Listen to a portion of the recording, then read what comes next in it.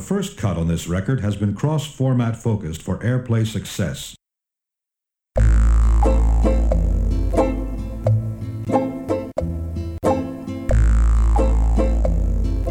The men beat on their drums.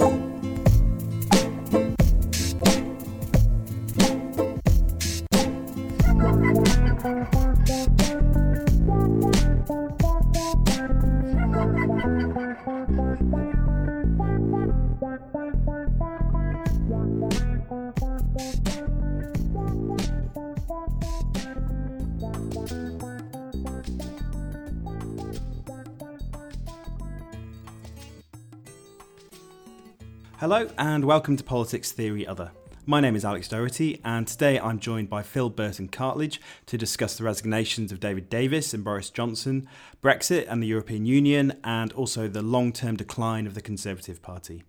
You can listen to the podcast on SoundCloud, iTunes and Acast, and you can also follow on Facebook and Twitter. The handle is @PolTheoryOther. And if you like the podcast, please do consider rating or reviewing it on iTunes. The podcast now has its own Patreon page, so if you're a fan of the show, any donations would be very much appreciated. You can find the Patreon page at patreon.com/PolTheoryOther. If the number of supporters reaches 200 people, I'll be starting a fortnightly bonus episode that will be available only to patrons. Phil Burton-Cartledge is a lecturer in sociology at the University of Derby. He's currently researching the political crisis of the Conservative Party. He blogs regularly about politics at the blog All That Is Solid. The website address is averypublicsociologist.blogspot.com. And you can also follow him on Twitter. He's @PhilBC3. So in recent days, we've seen the resignation of David Davis, the Brexit Secretary, and Boris Johnson, the Foreign Secretary, as well as some more junior figures in the government. Nonetheless, on Thursday, the government has promised to publish its white paper on its initial Brexit position for the subsequent negotiations. Given that it seems highly unlikely that the Brexiteers would be able to win a vote of no confidence in Theresa May, why do you think that Davis and Johnson chose this moment to quit the front bench? The interesting thing about David Davis is that, and I really don't want to give him this credit, but I'm going to have to anyway, there are some principles there. I mean, he might have the wrong values, the wrong ideas, but these are nevertheless principles to which he holds dear. You'll remember that he resigned from the shadow cabinet then previously to contest a by-election on I believe it was detention without trial. And it was supposed to be a protest against the then Labour government. But he does have a kind of a sense of his own values. And I think that with Brexit, I think that his views on Brexit are heartfelt and real, even if I do disagree with them. And I imagine most listeners will disagree with them as well. And when he said that he could not be the man who fronts up the negotiations for something he doesn't believe in, I think that we should actually take him at his word. I think that we should believe him. The thing with Boris Johnson, however, is that I do believe it was Max Hastings who said that this is a particularly dangerous individual because there is not one value, not one shred of principle that animates him. And the consensus seems to be from various newspaper columnists, people that look at Westminster and watch it, is that Johnson resigned because he felt that David Davis was stealing a march on him. He knows that if Davis had resigned and he stayed in, then that kind of torpedoes his future leadership ambitions immediately. And the problem there, of course, is, as far as Johnson is concerned, well, as far as I think that his ambitions are dead in the water anyway. But obviously, he's trying to scramble and save his position. So I think that's what they've done. I think it's two different reasons. For Davis, it was a matter of principle. I might be giving a bit too much credit there, but that's what I think. And Johnson, it was entirely unprincipled and all about him. After all, he did argue for the Prime Minister's position at the Chequers meeting after he did all his gesticulating that we saw on the cameras from a distance. Regarding Johnson's resignation, one scenario I've seen suggested is that he might potentially make a sort of insurgent move and try and go around the country trying to drum up support for opposition to this soft Brexit position of the government. And that might be coupled with a revival of UKIP. Beyond hurting the Tories in the polls, how effective do you think that might be, and do you think that's a likely scenario? I mean, I don't believe that Johnson has the energy to go around the country Jeremy Corbyn style and do those kinds of meetings. He is fundamentally a lazy chancer. But the thing is that if he goes around criticising his own government's policy and makes a big hullabaloo about it, then the people that will benefit the most from that will not be the Conservatives. He's just giving Conservative voters reasons to not vote for the Tories. Remember that as far as Tory voters are concerned as a bloc, that for them Brexit has a kind of provides a certain ideological glue that sticks a load of them together, that has kind of married them to the Theresa May stroke Tory project. And Johnson going around there would just be kind of sticking a wedge between the two of them.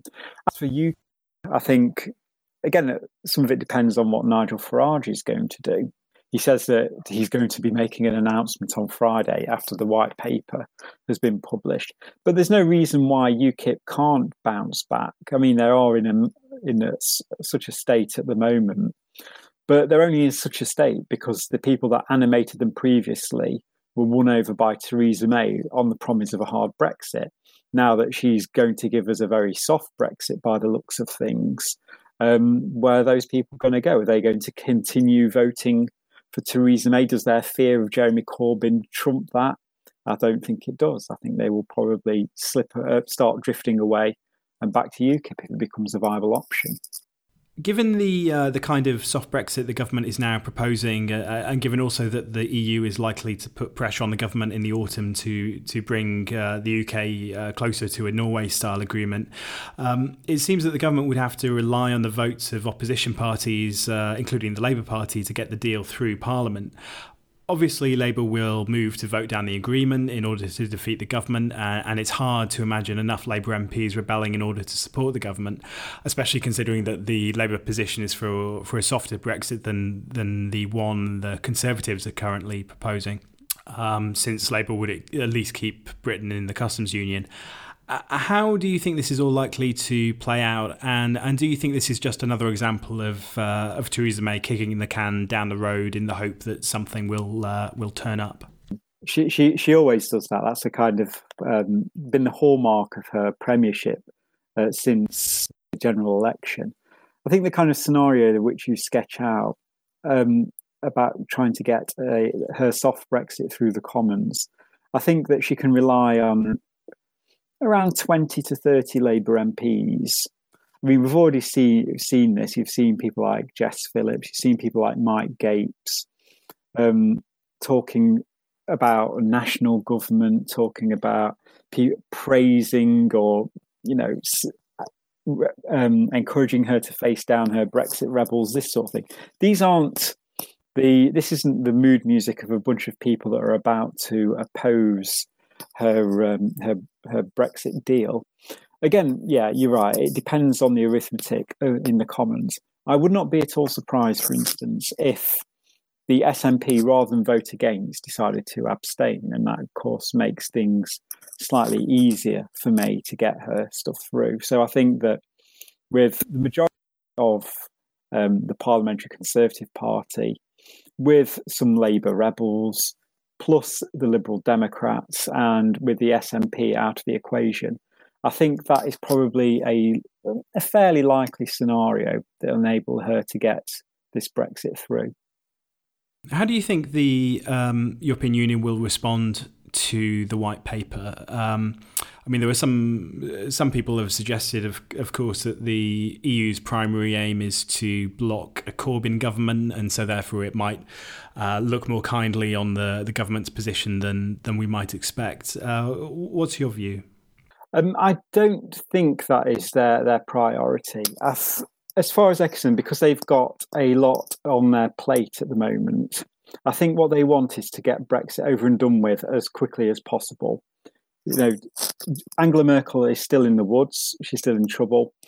They've still got a refugee crisis afflicting on the borders of the European Union. Of course, you've got the new Italian government playing silly beggars. You've got the rise of authoritarian populism in Hungary and in Poland. So there are a lot of challenges besetting the EU. And Brexit is something that I think a lot of them just are exasperated by and see it as an unnecessary distraction. And one of the more interesting developments that came out today is with the Irish Prime Minister, Leo Varadkar, arguing that perhaps the EU needs, recognising that the UK has softened its stance somewhat, that perhaps the EU should soften its stance as well. So rather than kind of taking it to the wire, rather than kind of negotiating on bits and bobs, rather than doing a wholesale rejection. I mean, we will know come Thursday, Friday, once Michel Barnier's had a look at the white paper. But yeah, I think what Varadkar was saying today is certainly something that Downing Street would find encouraging. It's interesting the point you make about the internal divisions within the European Union. As you say, we've got the situation in Italy with the Lega and the Five Star Movement going into government, and support for the EU in Italy is now even lower than it is in the UK. And then we have the sort of authoritarian government in Hungary that you mentioned. I mean, I don't know if you would agree with this, but the sort of hardcore Remainers, one thing that strikes me is that they seem remarkably uninterested in the EU, despite their profound commitment to it. You know, there's a lack of interest in the internal politics of the other member states, a lack of interest in how the institutions of the EU actually function. Although I wouldn't say that goes for all of the hardcore Remainers. It does seem to be true of a lot of them. It's this sort of oddly parochial form of internationalism. What's your view? Yeah, absolutely. I mean, one of the things that has struck me by the hard Remain crowd, or the so-called, the alphabet soup of hashtags that you find on Twitter, is and don't mean to insult some of your audience who might fall into this category, but I'm going to insult them, there's a complete lack of critical thought here.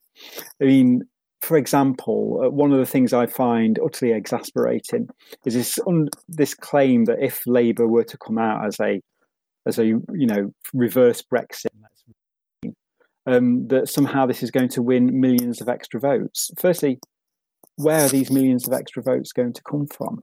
Secondly, what happens to the Labour leavers that came back to us in 2017? Do you think that they're going to take kindly to having their democratic decisions ignored? No, of course they're not going to. And we could end up losing a lot of those people, say up to a third of the Labour vote for a generation. And these tend to be older voters.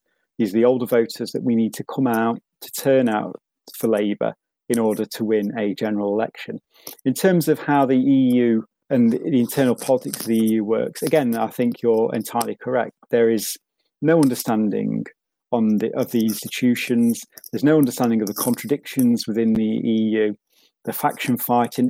There's not even seemingly any understanding of any of the pretty awful things that the EU does, such as policing the border in the Mediterranean, which has seen thousands of people die, the implementation of austerity in Greece. I mean, on the whole, I was someone that argued for a Remain vote, but that was, if you like, to use the old slogan, that was Remain without any illusions. It's understanding what the EU is, and the EU is something that isn't, to use the old language, not a friend of the worker. As you've touched upon, the government's shift to something close to a sort of Brexit in name only, that will arguably result in a reduction of sovereignty as compared with just staying within the EU. That's obviously excited the hardcore Remain crowd about the possibility of either withdrawing Article 50 and halting Brexit, or the possibility of a second referendum on the final deal. Do you think these scenarios are likely? No, I don't think we're going to see a referendum on another deal, and I don't think we're going to see Brexit stopped. And again, this is another infuriating thing I find amongst the hard Remain crowd, this idea we can just simply exit from Brexit, to use the slogan. 17.4 million people voted to leave, that is a plurality of the elect. That's the majority of the people that decide to vote on referendum day. Now, all this stuff around, it was an advisory referendum. Not everyone turned out. It's a minority decision. Those are the rules, and the Remain campaign signed up to those rules to begin with. And to disregard a vote of that many people would have so incredibly profound consequences for the health of what is already a shaky democracy in this country. At the moment, you just have to look at the Leave people who feel like they're betrayed by the government stance. But this is a passive betrayal. The way that they're reacting to it is quite passive. And it's only affecting a relatively small number of Leavers, those people who are hardcore, who define their politics by this in some way. That is a completely different kettle of fish from suddenly a government coming along saying, okay, thank you for all your votes. 17.4 spoke, but we're just going to ignore it, set it aside because it's all too hard. The consequences of doing so would place democracy in Britain in jeopardy. It would be more than a shot in the arm. It would put rocket boosters under the far right. You think UKIP were a problem, it gives life to all the kind of, all the most reactionary and backward elements in British society. And it gives them life because ultimately they have a point, and their point will be, we voted and the elite, the liberal elite as they'll style it, ignored our vote. And that would just be, the consequences are too terrible to even consider. Obviously, Jeremy Corbyn has come under a great deal of criticism from this corner. Much of that criticism I don't think is particularly fair, but the argument that Corbyn is ignoring the Labour membership despite his professed support for increasing the membership's role in the formulation of policy does seem to be a stronger argument, given that the Labour membership are in the main in support of staying in the EU. What's your opinion on this argument? Well, I suppose he is and he isn't, but they're not weighing the issue. The EU, for example, the Brexit result weighs differently and is received differently on the whole by Conservative voters and Labour voters. For Conservative voters, the Leave result is a part of the glue that binds the Conservatives' voter coalition together. As far as Labour voters and Labour members are concerned, yes, they wish that Remain had won. Some of them might define themselves in Remain-style terms. But as far as they're concerned, even though Brexit is an important issue, it's not the most important issue. The things that power Corbynism, the anti-austerity stuff, the breaking of the mould with establishment politics, the understanding of what it's like to be a working-class person in Britain, all these things, all these central features of the Corbyn project trump everything around Remain and so on. And you can just see this. You just have to look at the polls since the Brexit referendum, and particularly since the general election last year. If Labour people were as motivated by the Remain cause as a lot of Remainers like to argue, then that vote would have drifted away a long time ago and it would have dissipated itself amongst the Liberal Democrats and the Greens. But what do we see? The Liberal Democrats, I think they're up to 10% in the latest Surveysion poll. Look at the Greens, they're still 2-3%. They're not going anywhere. They're not being turbocharged by this. And so that's how I come to this. It's how I understand this, is that, as I say, the Brexit result is received differently and is perceived differently and matters in a different way to Labour voters than it does to Conservative voters. On the Conservatives, you've been arguing for some time now that the Conservative Party has been in a state of long-term decline really since at least the early 1990s. Given that the Conservatives have won the last 3 general elections, won an unprecedented share of the vote last time, although as you point to, there were very specific historical reasons for that, and given that they are even now ahead in the opinion polls, a lot of people would find that a questionable claim to make. Could you explain why you think the Conservatives are in so much trouble? It's what we used to call in Marxist circles, the law of tendency. The because every organisation, every group of people, every class, every institution has a certain momentum to it, has a certain tendency. They tend to evolve and develop in certain directions.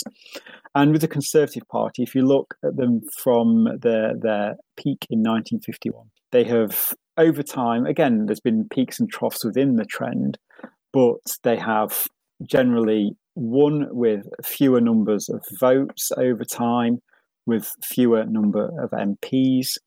But also you'll have to look at the membership of the Conservative Party as well. Now, this is something that kind of floats under the radar of Westminster, because Westminster's not interested in members. They're only interested in bums on seats in the House of Commons.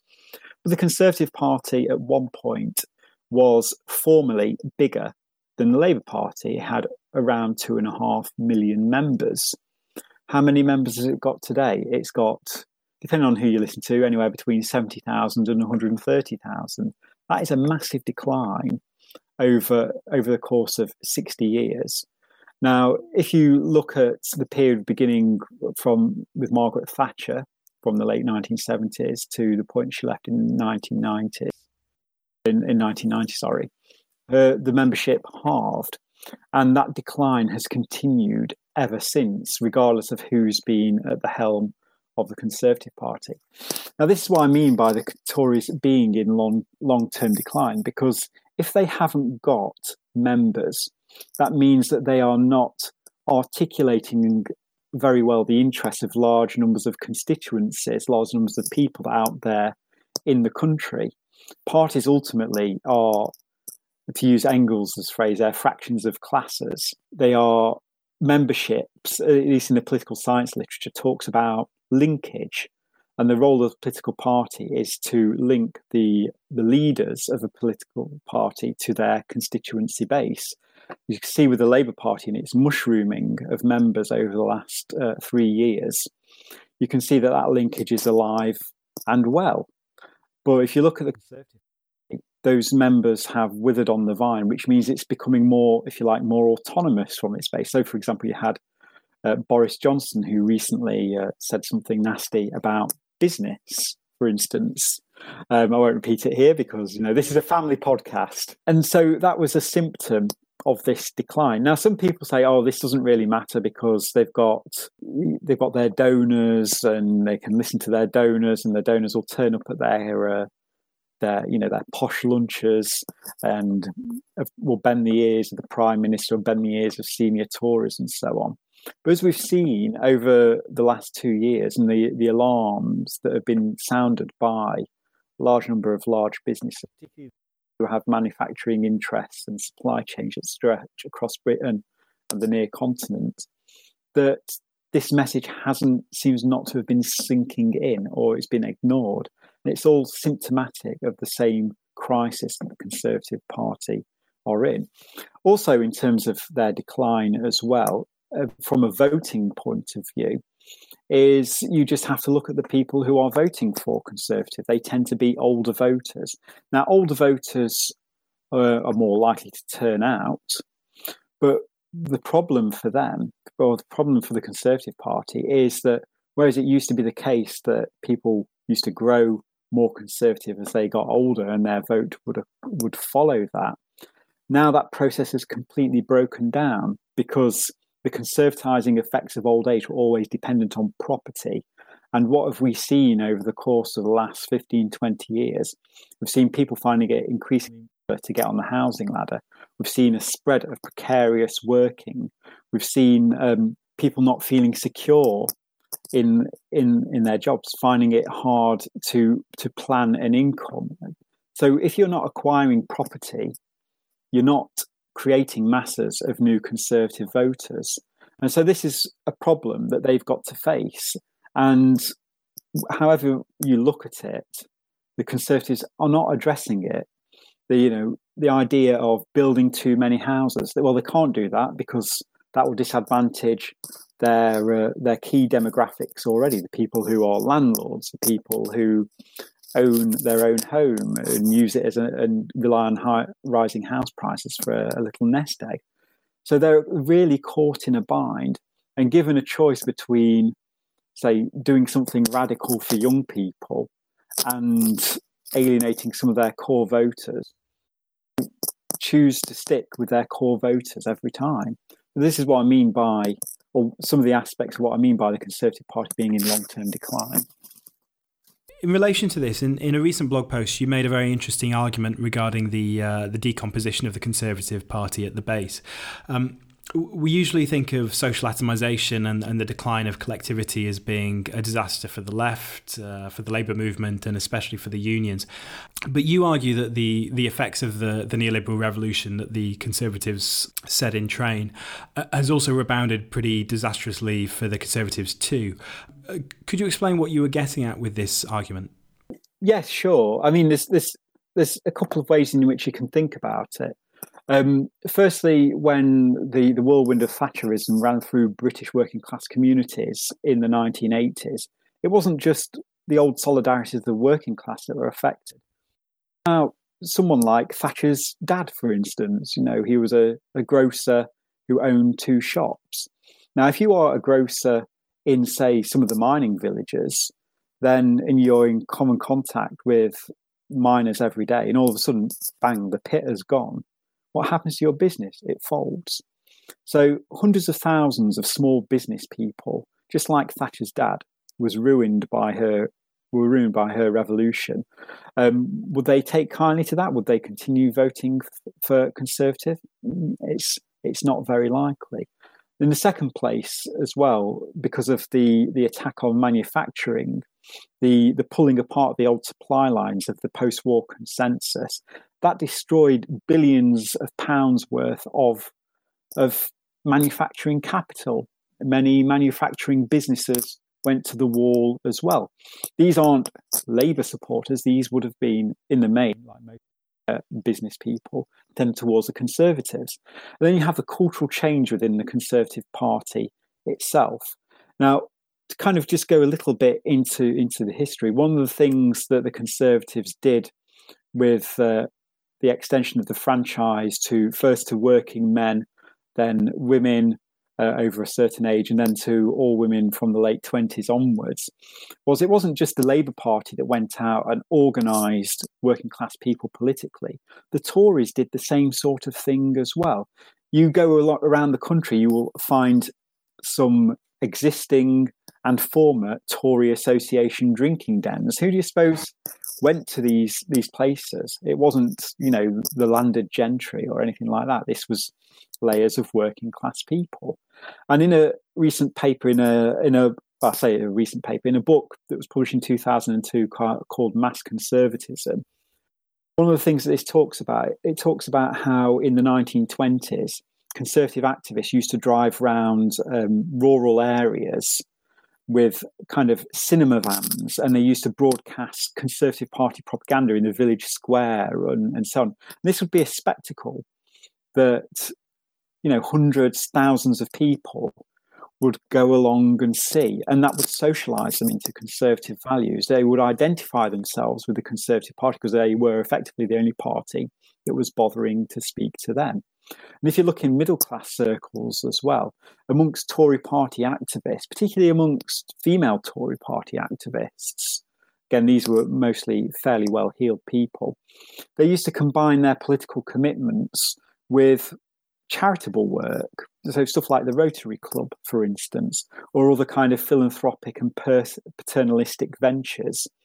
This is how they would solidify their activist base. This is how they would meet other do-gooder types and then bring them into the party fold. Also, for some people that were on the receiving end of this charity, they would be grateful for it and identify themselves therein from with the Conservative Party. And all this broke down during the Thatcher years.